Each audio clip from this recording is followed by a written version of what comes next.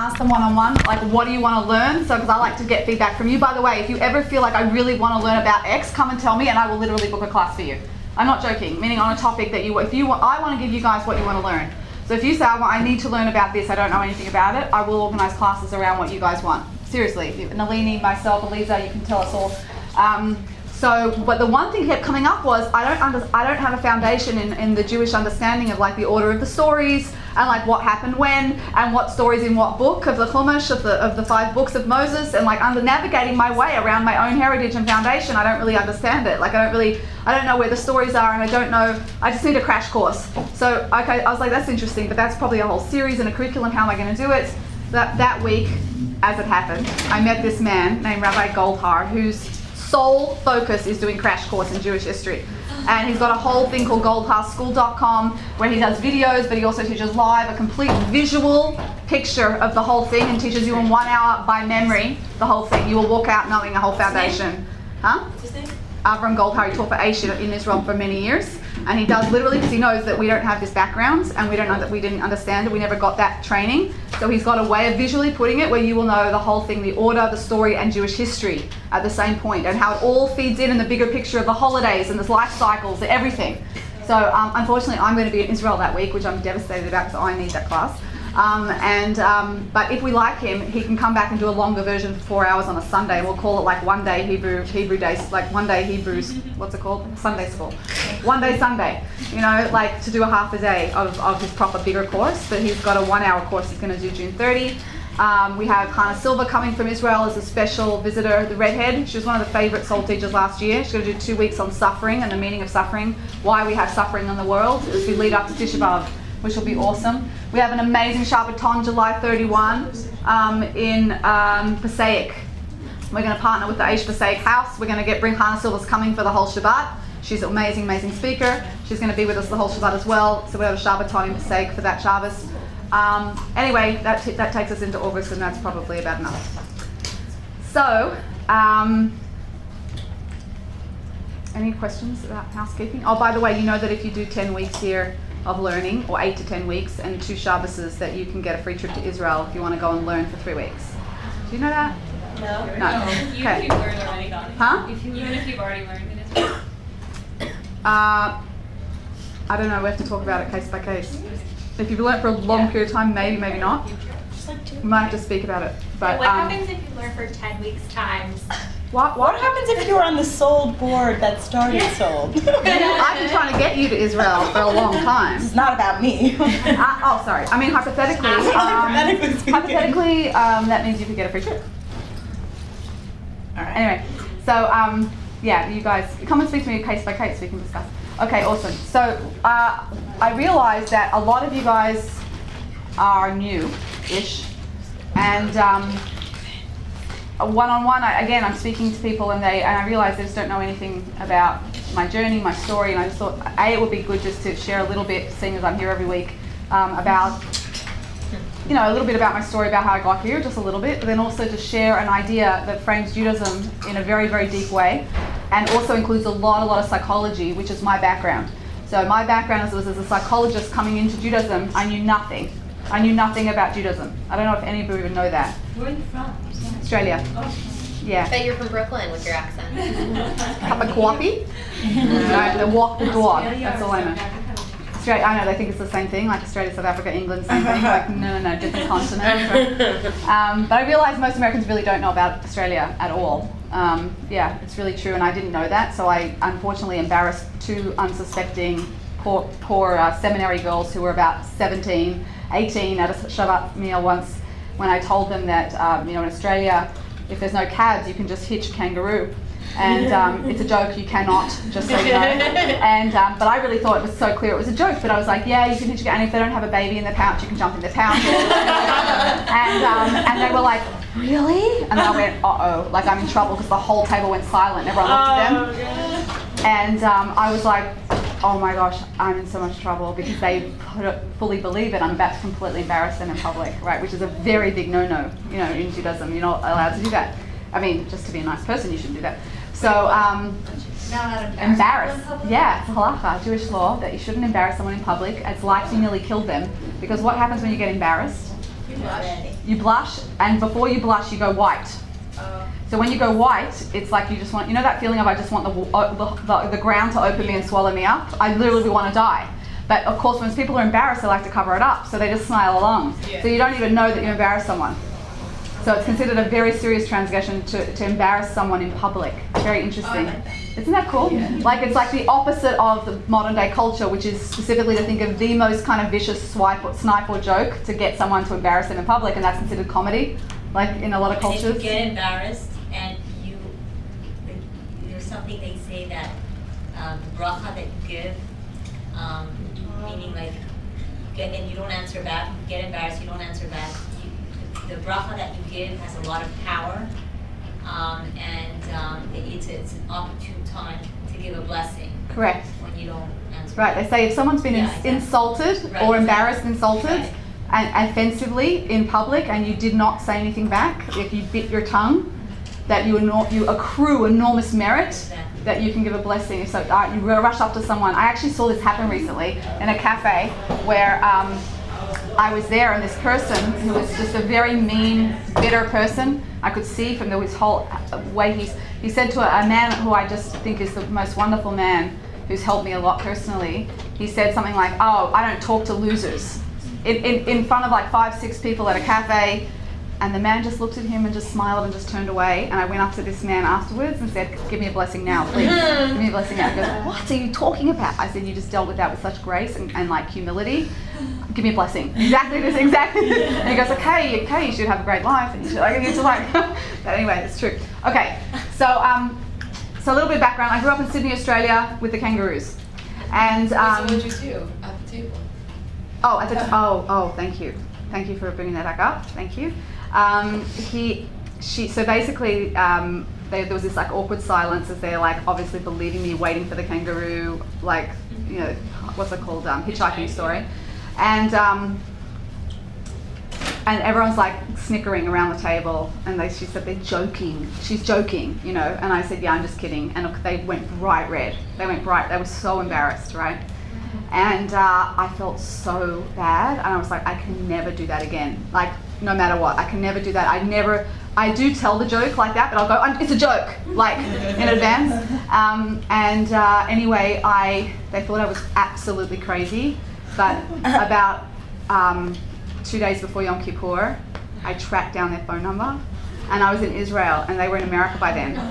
And I rang them up and I said, I don't know if you remember me, I was the kangaroo lady at the Shabbos table. And I said, remember that Shabbat in Ramat HaShkol that we went to? We met once, I have no idea who these girls are. I called that host and said, what are those girls' numbers?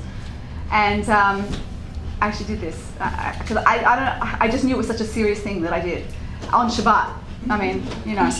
And I called them up and I said, I just really want to ask your forgiveness for embarrassing you in public. I'm really sorry.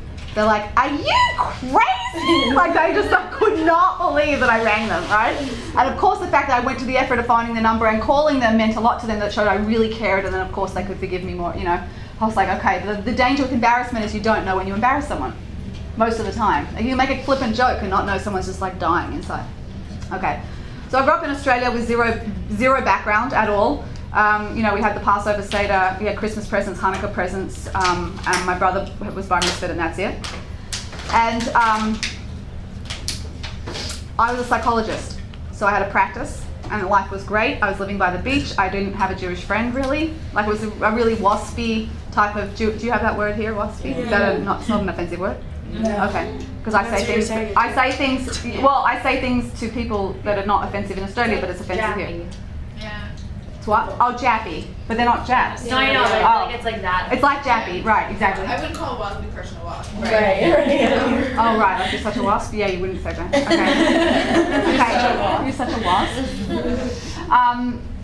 And life was great. I was really happy. I had a great career. My career was actually peaking, and I was doing the Today Show. That's right, I was doing the Today Show, which is basically the same as your Today Show. We just copy you about everything. Same structure. I was the resident psychologist. I had my own segment every couple of weeks, and it was really fun. I enjoyed the creativity of having a segment plus seeing clients on the side. It was totally different, two different things. And we just talk about current affairs and topical things and stress and all sorts of psych-related stuff. And it was very much, I felt like I was doing my mission, and helping the world and doing meaningful things in life was great. And my younger brother, and like I'm like, this Jewish thing was like not even on my radar as an awareness. Like I knew I was Jewish. My father was a Holocaust survivor, which probably had something to do with it. And so we went as far away as possible from anything Jewish, like nothing. Like I had zero preconception other than it's just kind of dorky, right? It's like the black says like, what are these things, and black and whites, and I would like kind of just stare at them on the streets. You know, I was actually living in the Jewish area for about a decade, so and with all religious people all around me. Isn't that interesting? But I situated myself in a building with observant people all around me, and I would just look at them and go like, we're both Jews. Like I remember thinking that, and then I would just like ignore it and go on with my life. Did you ever do that? Anything like that? Isn't it funny? For sure. We're Jews. Like somewhere we're the same somehow. I don't know how, but we are, and I don't want to be at all, right? So I remember having moments like that and just ignoring them. And so we had a nudgy relative. You know, everyone has at least one in the family. Oh, what? Nudgy. Oh, wait, nudgy? Annoying, like nudges you about stuff. How do you say it? Nudge? Nudge. And she started nudging go to Israel. She was culturally very Jewish. We weren't even culturally Jewish. Nothing. So I was like, go to Israel. Why do I want to go to Israel? I want to go to Paris. I want to go to Europe, right? And that's what I did. I was stubborn. Yeah, apparently we're stiff-necked people, but I really was. I was like, no, I'm not going to Israel. I have no interest. I want to go to Europe. So I went to Europe. Had a great time with all my non-Jewish friends. Fantastic. Came back. My brother started to graduate, and then that was before my career, right? That happened. So then I was in my career. My brother was graduating. She started nudging him. He was weak. He gave in. He went to Israel. Had a great time, like on a birthright. And he stayed on for 2-week elective after that trip to study Judaism. Never studied anything. And he was blown away, absolutely blown away, obviously. And he said, this is unbelievable, I need to learn more. He asked tons of questions, they had deep answers for him. And he came back, he started to learn more and more. I'm like, that's great for you, I'm so happy for you. And he started becoming more observant.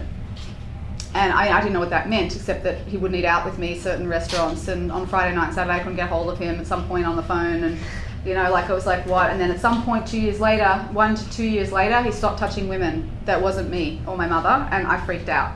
And I said, oh my gosh, you've joined a cult, right? And I'm a psychologist, it's my obligation to counsel you out of this, right? Like I really thought, oh my gosh, I better take this very seriously, but I really had no idea what I was saying. I had no foundation, I had nothing intelligent to say to him. So I couldn't argue with him, but I argued with such a conviction that this is like ridiculous, but what's it based on, right? So, and at the same time, I had this little voice in the back of my head, but you're Jewish and you don't know what that is, right? And that this is somehow related to your identity too, and you don't really know what it is. And at the same time, I was on the Today Show with 1 million viewers per segment, saying things like the way to happiness is to embrace all of yourself, love who you are and all of who you are. And I'm like, and you're a Jewish woman and you have no clue what that means? Like, you hypocrite, right? I felt this hypocrite thing. Yeah, thanks Oprah, you know, this whole embrace yourself. And I would say these things like that, which I believe to be true, but here I was not living it. So I had that in the back of my head as well. And at some point, my brother and I would stay up, he went to Israel to learn, and we'd stay up late at night having very deep philosophical conversations.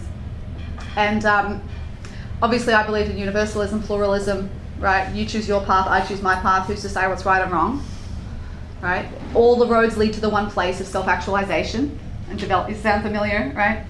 And it's logical, it sounds true, it resonates as true, and I believed it with conviction. And he said, one night we had this very intense moment, he said, Jay, I'm not telling you what's right and wrong. He said, I just want to ask you one thing. You believe in universalism and pluralism, you choose your path, I choose my path. I believe that the highest path for every Jew is a Jewish one. So we can't both be correct. I'm not telling you what's right and wrong, I just want to ask you, what do you base yours on? How do you know the world works that way? And I had one of those moments of intellectual and emotional honesty with myself, you know, rare moments where you stop and say, yeah, like, why do I really believe that?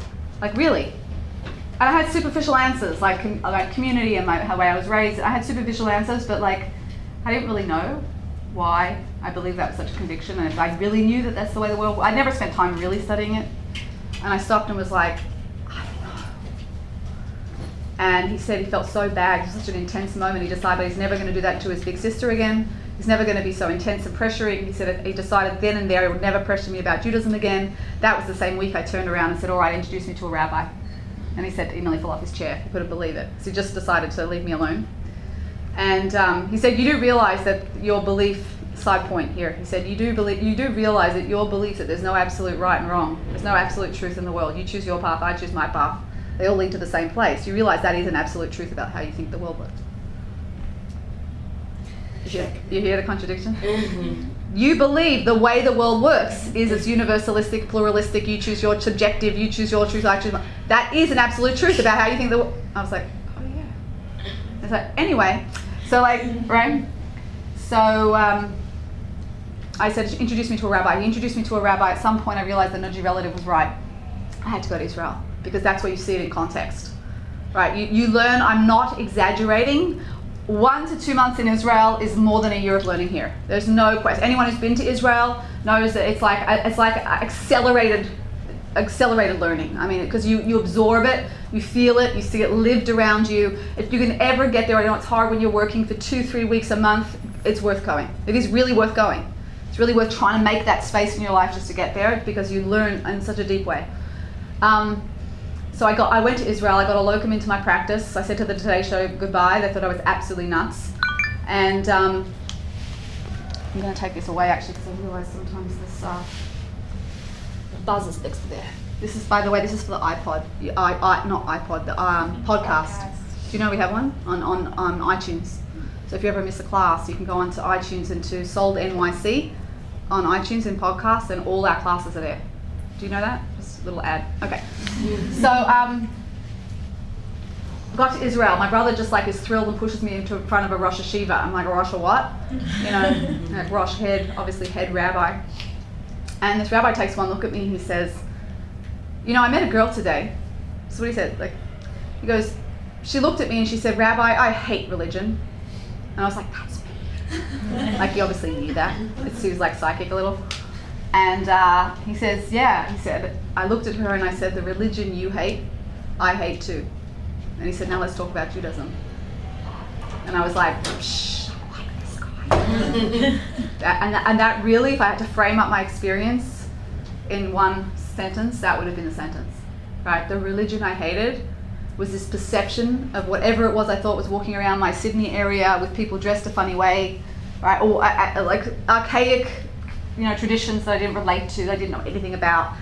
And that religion I hated, or the judgmental, or the fanatical, or the narrow, or the insular, or the this, or all those things was not what I experienced at all. So, so that began the journey.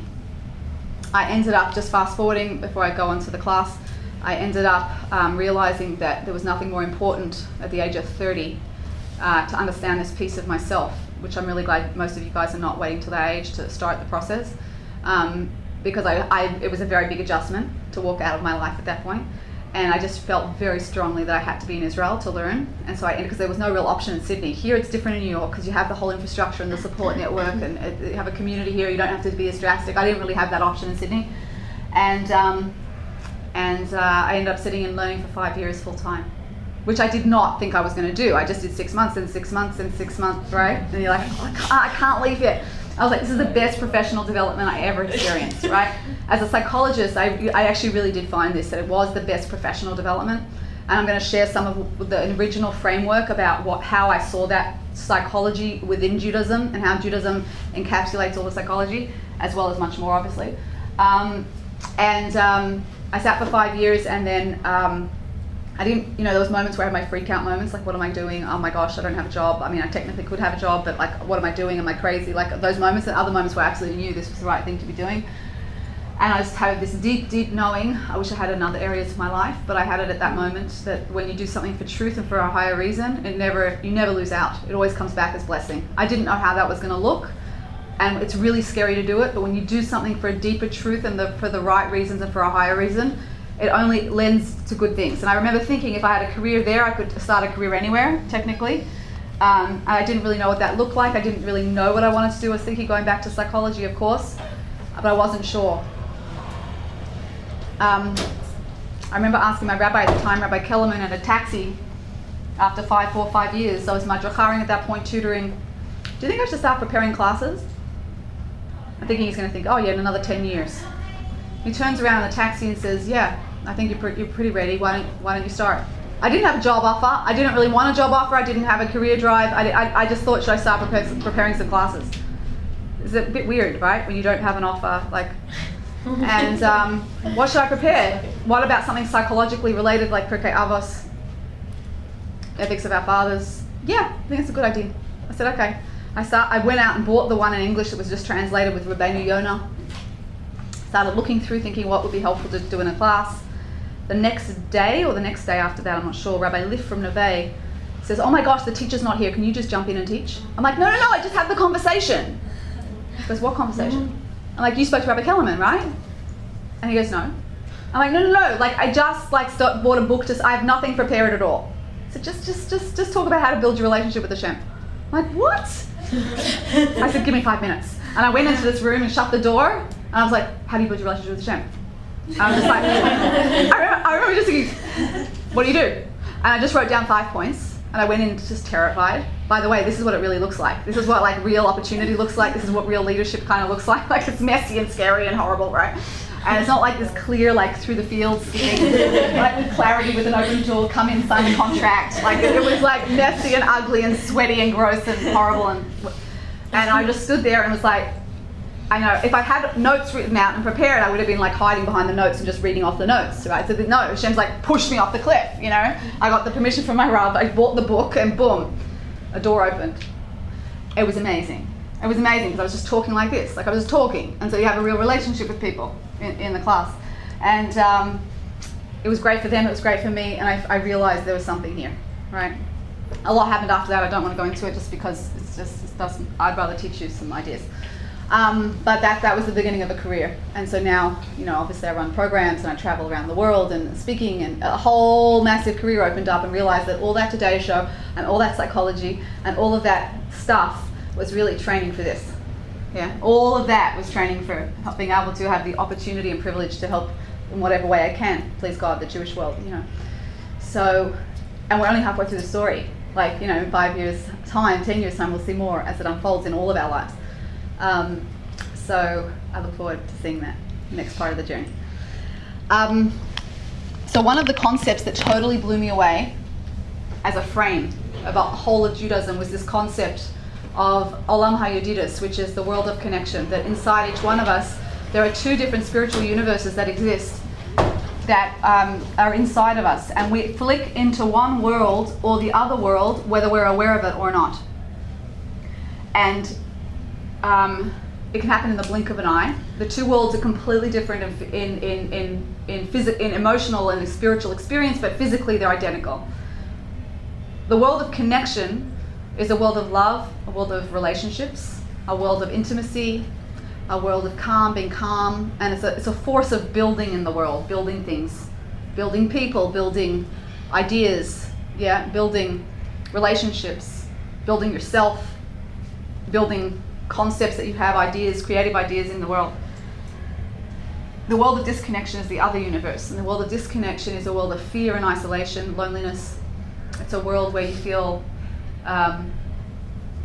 anxious sometimes. It's a force of destruction, about breaking things down rather than building things up. It's the opposite force. And these 2 worlds literally, let's do, what is that flashing? Oh, world of connection. I'm just writing this because it's very helpful to be visual.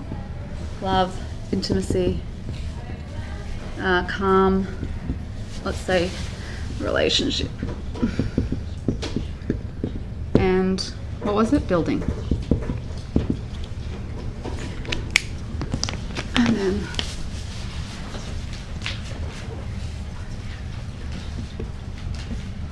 world of disconnection is a world of fear, isolation, anxiety, loneliness, and destruction.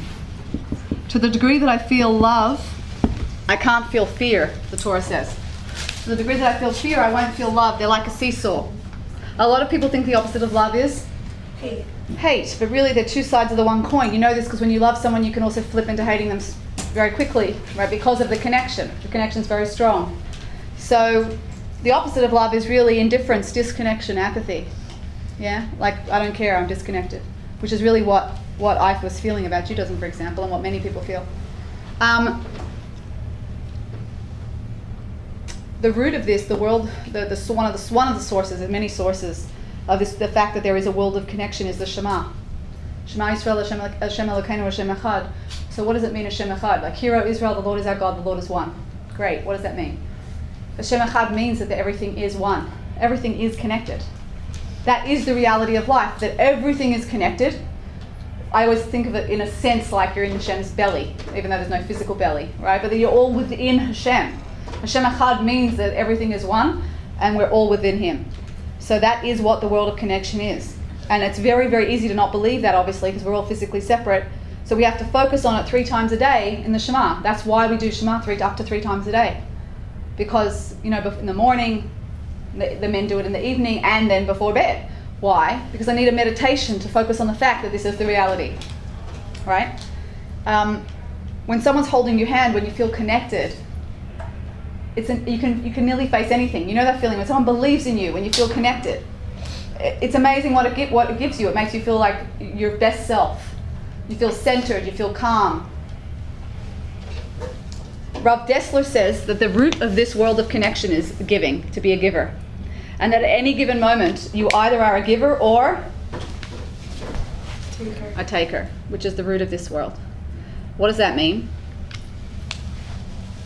When I give, it naturally connects me, and when I take, it naturally disconnects me, which is very seductive, because sometimes there's an infantile seduction in feeling like a taker, focusing on me, what's in it for me, what can I get out of this? If I buy this product, I'm going to feel this. If I just get that, I'm going to feel good, right? So it feels like, hang on, if I focus on myself, if I take whatever I want, I'm going to get what I want. I'm going to feel good. There's a real seduction in that. If I get all this money, I'm going to feel fantastic. If I lose 10 pounds, I'm going to feel great. I'm going to feel successful. I'm going to be loved. I'm going to be loved if I look fantastic, right? Common women's issue, right? I'm going to be loved. I'm going to be finally accepted. That's what the whole drive of the diets and the real, I'm not saying there's nothing wrong with looking good and worrying about your weight and your health, but I'm saying that the drive to always look perfect, right? Which is a very female struggle, is related to this feeling that I'm going to be loved, I'm going to be accepted, I'm going to have connection. When really it gives you the opposite if you go to the extreme. Okay, there's nothing really more terrifying than feeling alone in the world as a human need. After man was made in the Chumash, in the Torah, I think it's a couple verses later, it says, and it was not good for man to be alone. Straight away. As soon as man's created, it's not good for man to be alone. Like it's in our spiritual DNA that we shouldn't be alone. There's nothing more scary than feeling alone in the world. Prisons know this, by the way, because where do they send you when they really want to punish you? Isolation. There's nothing more scary, so I'm going to send you to the worst punishment. Isolation. Solitary confinement. It's interesting, I took a group of leaders to see Natan Sharansky in Israel, and he was a Soviet refusnik who was imprisoned for 13 years, 9 of which I think were in solitary confinement. 9 years solitary.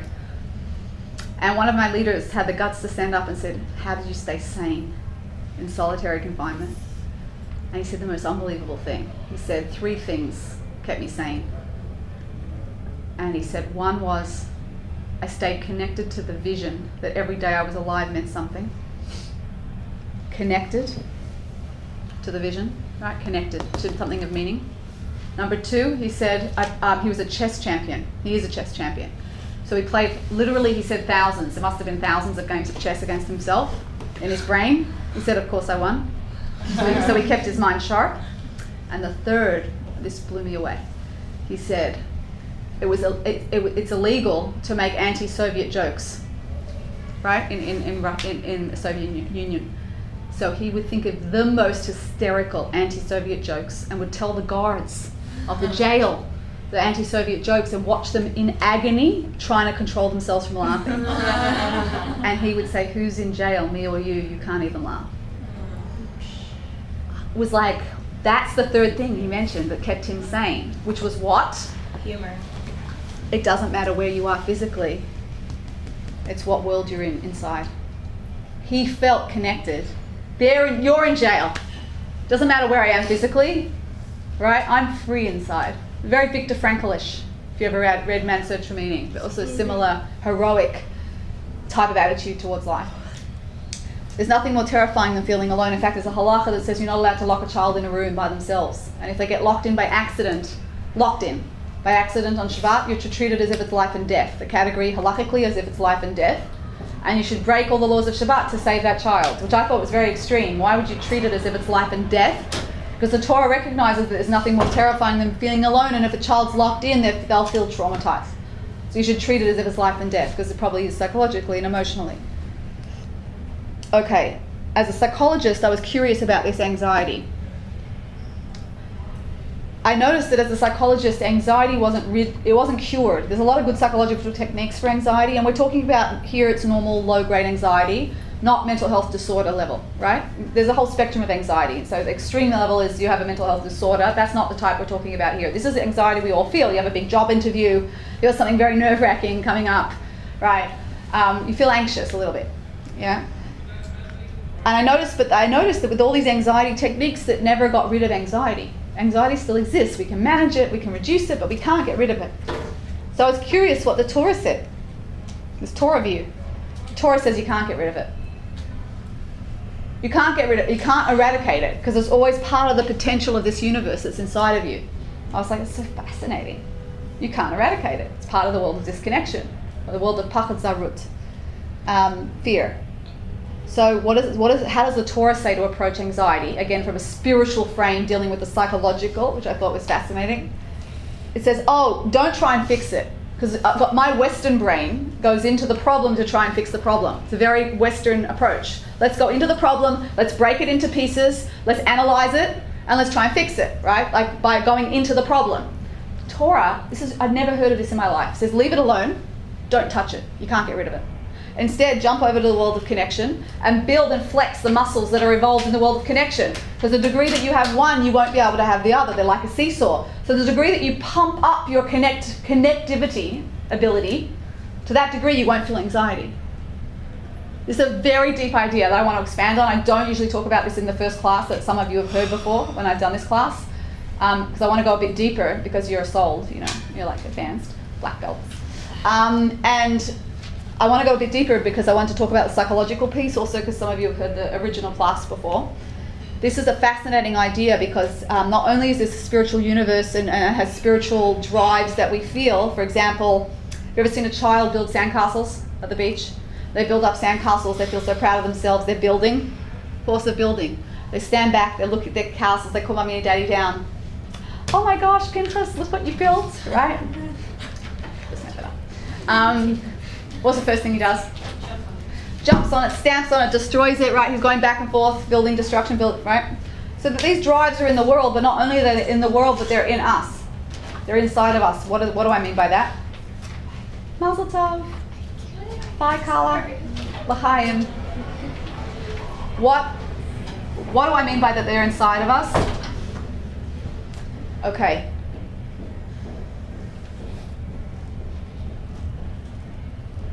There's a bit of Kabbalah that I don't really understand at all. But I'm going to tell you what the bit I do understand, and maybe together we'll work it out a little bit.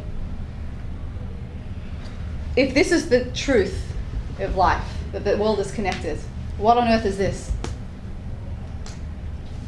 Don't tell me this feels very real sometimes. So what is this? A lie. Yeah, it's a lie, but it also feels real. Misinformation. It could be.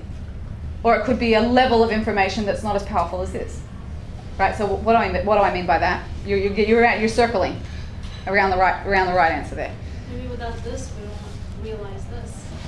Good. So you're saying there's a relationship. Good. Yes. Also, you're circling. Maybe two circles. Maybe you'll bump into each other and you'll both fall in, right?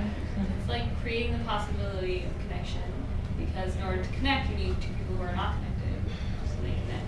Or something inside yourself that isn't connected in order for you to be able to connect. Okay, so you're seeing there's a relationship between the two. You need to have one for the other.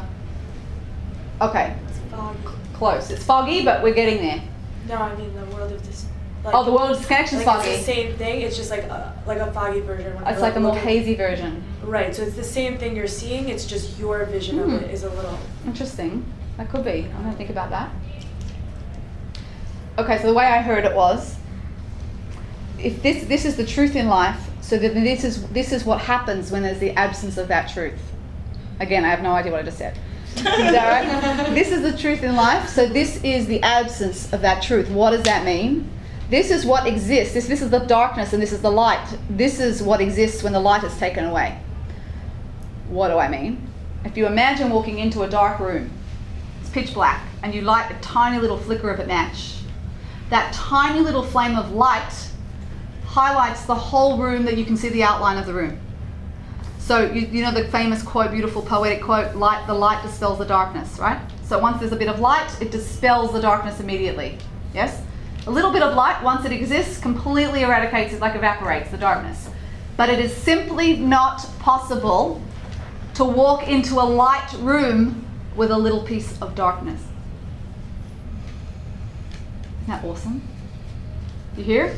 You can't walk into a light room with a little piece of darkness. It doesn't exist. The concept doesn't exist. Why? Because when the lights are on, there is no darkness. The light is much stronger.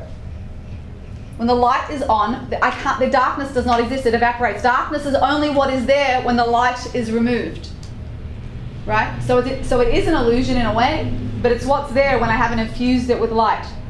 Which is this idea that don't focus on the anxiety, because it's like trying to go into the darkness and you can't fix the darkness. Instead, go to the light and bring the light in, because once the light's there, the darkness can't exist.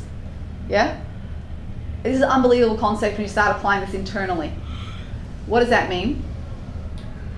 It turns out that there are a whole lot of character traits that are associated talk about Musser, personal development, psychology. There's a whole lot of character traits that are associated with this world of connection. There's a whole lot of character traits that are associated with the world of disconnection, and they exist on a continuum. So if you're in the light on this continuum, you'll have this character trait, but as you move towards the darkness on the same continuum, you'll end up in that character trait. What do I mean? And by the way, all of these character traits are righteous, holy, godlike traits. And if I asked any of you, think of someone you admire right now, you look up to, you're inspired by. And then I say, what is it you're inspired by? Think of a character trait in your head right now. Pick someone in your life you look up to, you're inspired by, like just really admire. And now I say, what is the trait that you admire the most in that person? So people scream out a trait. Trust, selflessness, kindness, trust, positive, kind, hardworking, determined, right? What else did we say? Generosity. I'll say patience, right? Now, if we look at the opposite of that, trust would be betrayal, positive would be negative, kind would be cruel, what's that? Hard work would be lazy, can't even read my writing. Determined would be apathetic. Yeah? Just like Unmotivated. Unmotivated. Patient would be angry. That's what happens. They're the traits that are there to the degree that those aren't, right? So let's take, for example, patience and anger. Again, anger management, psychology, psychobabble, right? Anger management. Now, there's a lot of good things in psychology, some fantastic things. A lot of behavior modification. You can't go around hurting people, right? But it didn't eradicate it. It controls it. So I was again curious. So to the degree that you build up this muscle called patience, what is anger? Anger is my inability to tolerate things not going my way. I blow a gasket, so to speak, internally, when I can't bear the discomfort of things not going my way, right? But if I build up this concept of patience, that I can bear the discomfort I feel when things don't go my way, I won't be angry, right? That's what patience is. So there's, for example, in a Musservad or a group where you work on yourself, we would focus on patience. We had some great exercises we did every day for 3 years, 2-3 years, where as soon as you were irritated, you had to, in your mind, say the word panic button, which meant that you're not allowed to show any signs of irritation externally, no matter what's going on inside. And you have to check every day that you did that at least once or twice or up to 3 times we did it.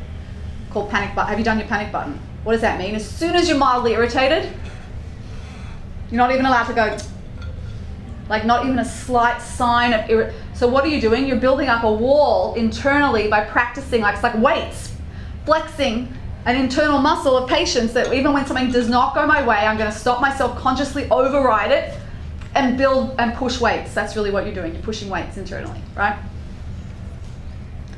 An amazing idea to the degree that, I mean, the world of connection, the world of disconnection can't exist. They did a study on road rage. And on this study, it was amazing. What happens with road rage? You get in your car, it's your narcissistic bubble, my road, and I'm getting from A to B, and I want to get where I want to get, thank you very much. And then someone has the chutzpah to cut me off, right? Beep! What, like, how dare you, right? It's my road. I mean, I'm exaggerating, but that's essentially what goes on, essentially on the road, right?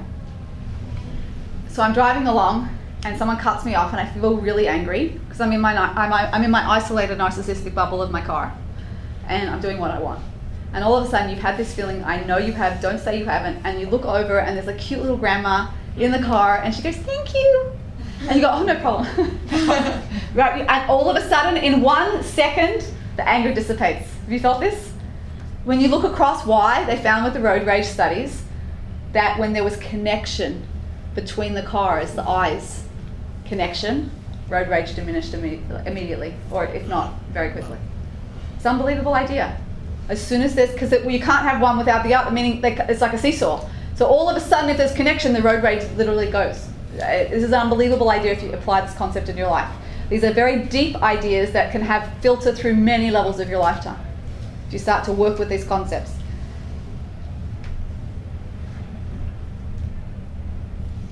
So the idea of Mussar is, to the degree that I build myself in the righteous traits that are God-like, and this ties into the whole concept of emulating God, being Tselem Elokim, right? This is how this fits. And all those traits pull me into the world of connection. Olam HaYedidus. Yedidus, the word Yedidus, which means connection, actually comes from yad b'yad, hand to hand, right? The world of disconnection exists when there's no light, when we haven't built up light. Okay. The $1 million question is, if I find myself that I've dropped into the world of disconnection, how on earth do I get back? Yes? So glad you asked. There's 3 ways to get back. I don't have time to go into each category. Each category I can spend about a class on each.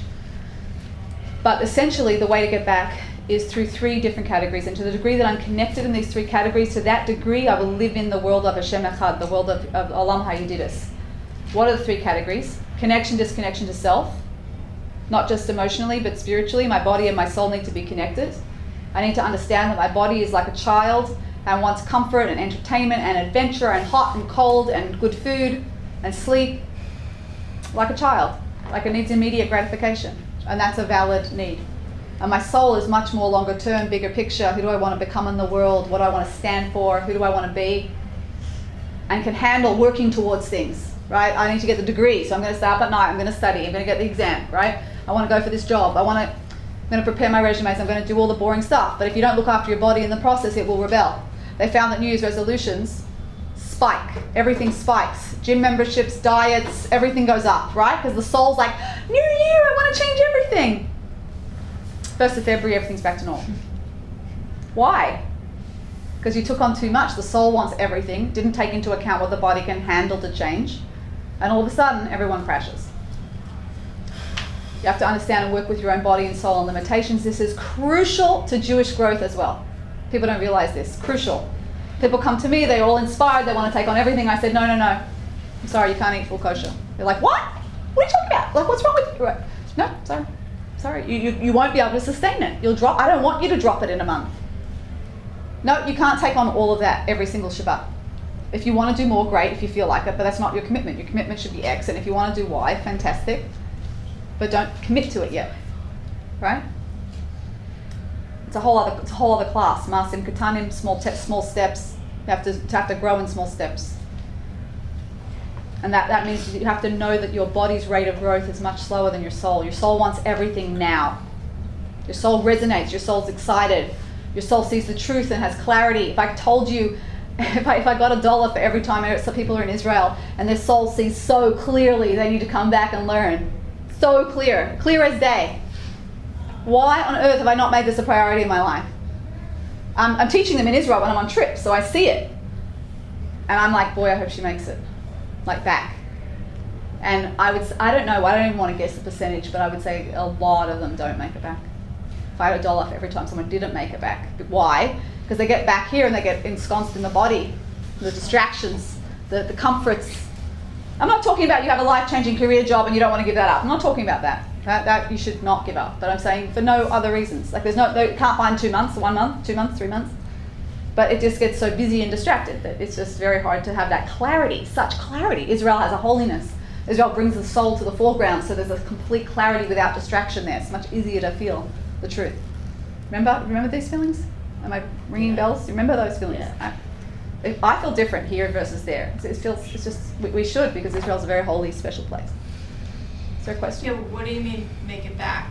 Make it back to go back to Israel to learn. They're so clear that they want to learn more. They come for a week or 2 trip, but they're so clear it's unbelievable and so deep and so resonant. When they come here, they forget, you mean? Yeah, like suddenly the clarity's hazy, as Meredith said beautifully. Hello? Oh, thank Yeah. No, I don't know if you heard me. But I just realized that's your analogy, that the haziness. Yeah. That it gets hazy. It's like a world I'm less connected. Right? I'm less connected. Doesn't mean you're disconnected fully, but you're less connected. Okay. Connection to self. Connection to others. Connection to others is one of the other categories. And obviously, this is very complex. When someone walks into a room and you don't know them, you have an option. You can say, hi, do you need any help? Are you new here? Can I help you with anything? Like, what do you do? Can I be like being a friend for them? You're giving. Be a giver. Or they walk in the room, you stand back and you say, oh my gosh, look what she's wearing. Is she a loser? Or, I don't know, whatever the negative head noise is, right? Disconnection. And you think, this is the biggest illusion, you think it's about the person that you're looking at. This is the illusion part. We think that when we're in that moment and we're staring at someone judging them, we think it's actually about them. We really do believe that. But really it's about us. It's a pointer back to you that you flipped into the world of disconnection, because that's not really who you want to be.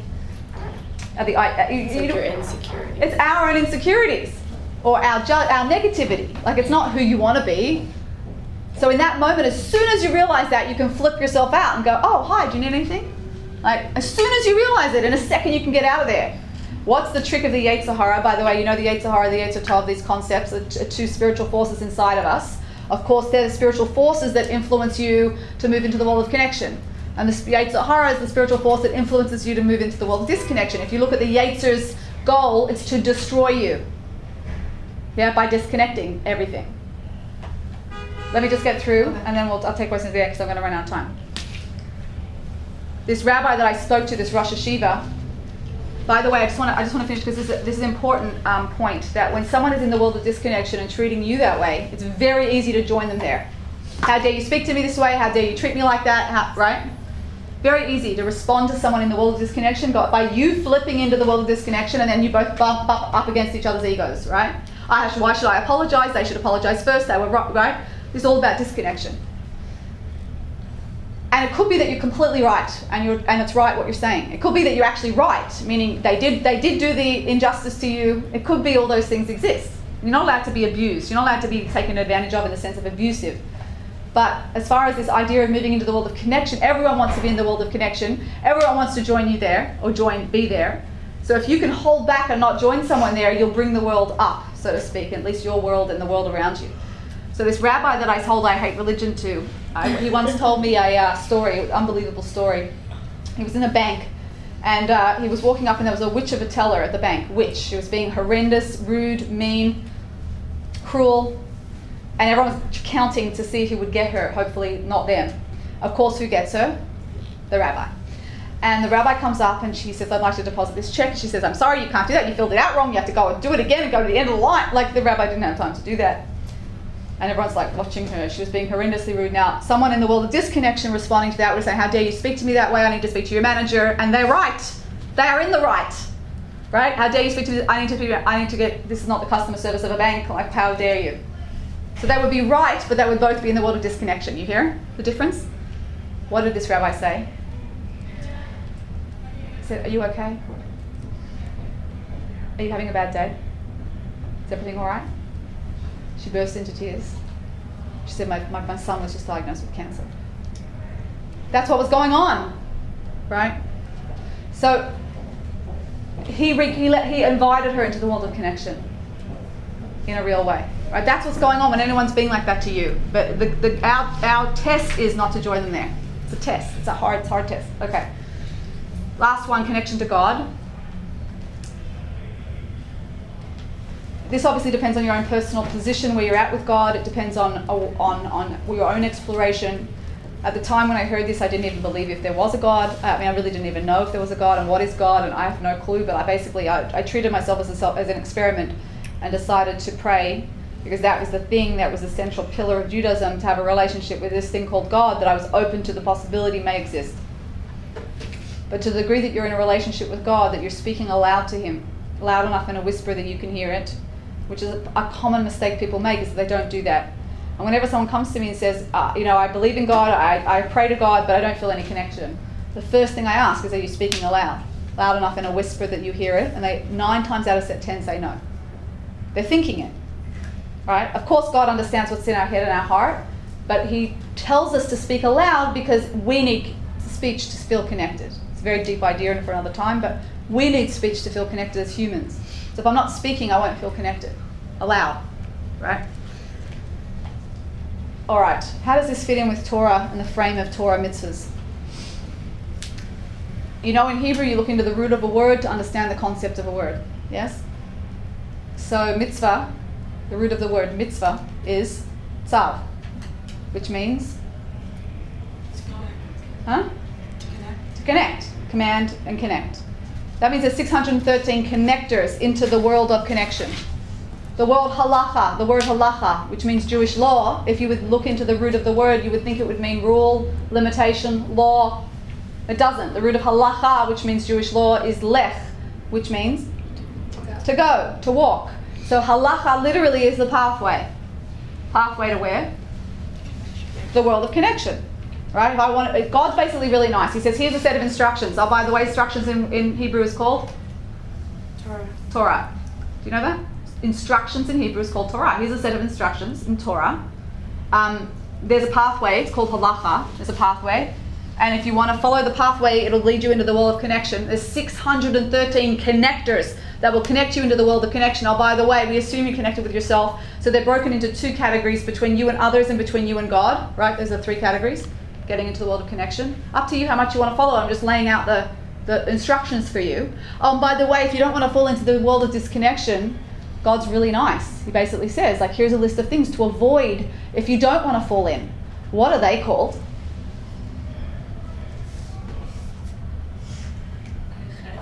Yes. The sin. I used to cringe at the word sin. I was like, sin means I'm a bad person, I'm going to burn. Right? That's what I used to associate with that, the word sin. But in Hebrew, the word sin is avira, and chet. There's 2 words for sin in Hebrew, 2 main words that we use. And one of them, avira, means you passed it, you missed it. You went off the pathway, right? You missed it, you fell in. And chet literally means you went off target. You're off target.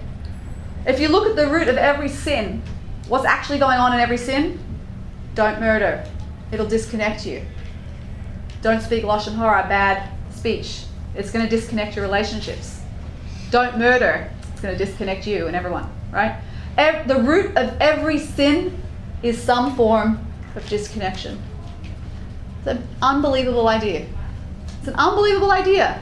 That the whole point is to be connected. By the way, this is the secret of sororities and fraternities. I taught this class in AE5, they were blown away. I'm like, where do you think you got it from? They're like, oh my gosh, right? I said, we're all a sorority, right? It's in us to want this. This is the goal of life, to be the most connected. Means that you're the most actualized you can be. God gives you a set of instructions for how to do that. It's up to us how we want to do it. And may Hashem continue to bless us with finding our own pathways of connection. And I hope to see you in Israel as well to continue that journey at some point. And have a great week. Thank you.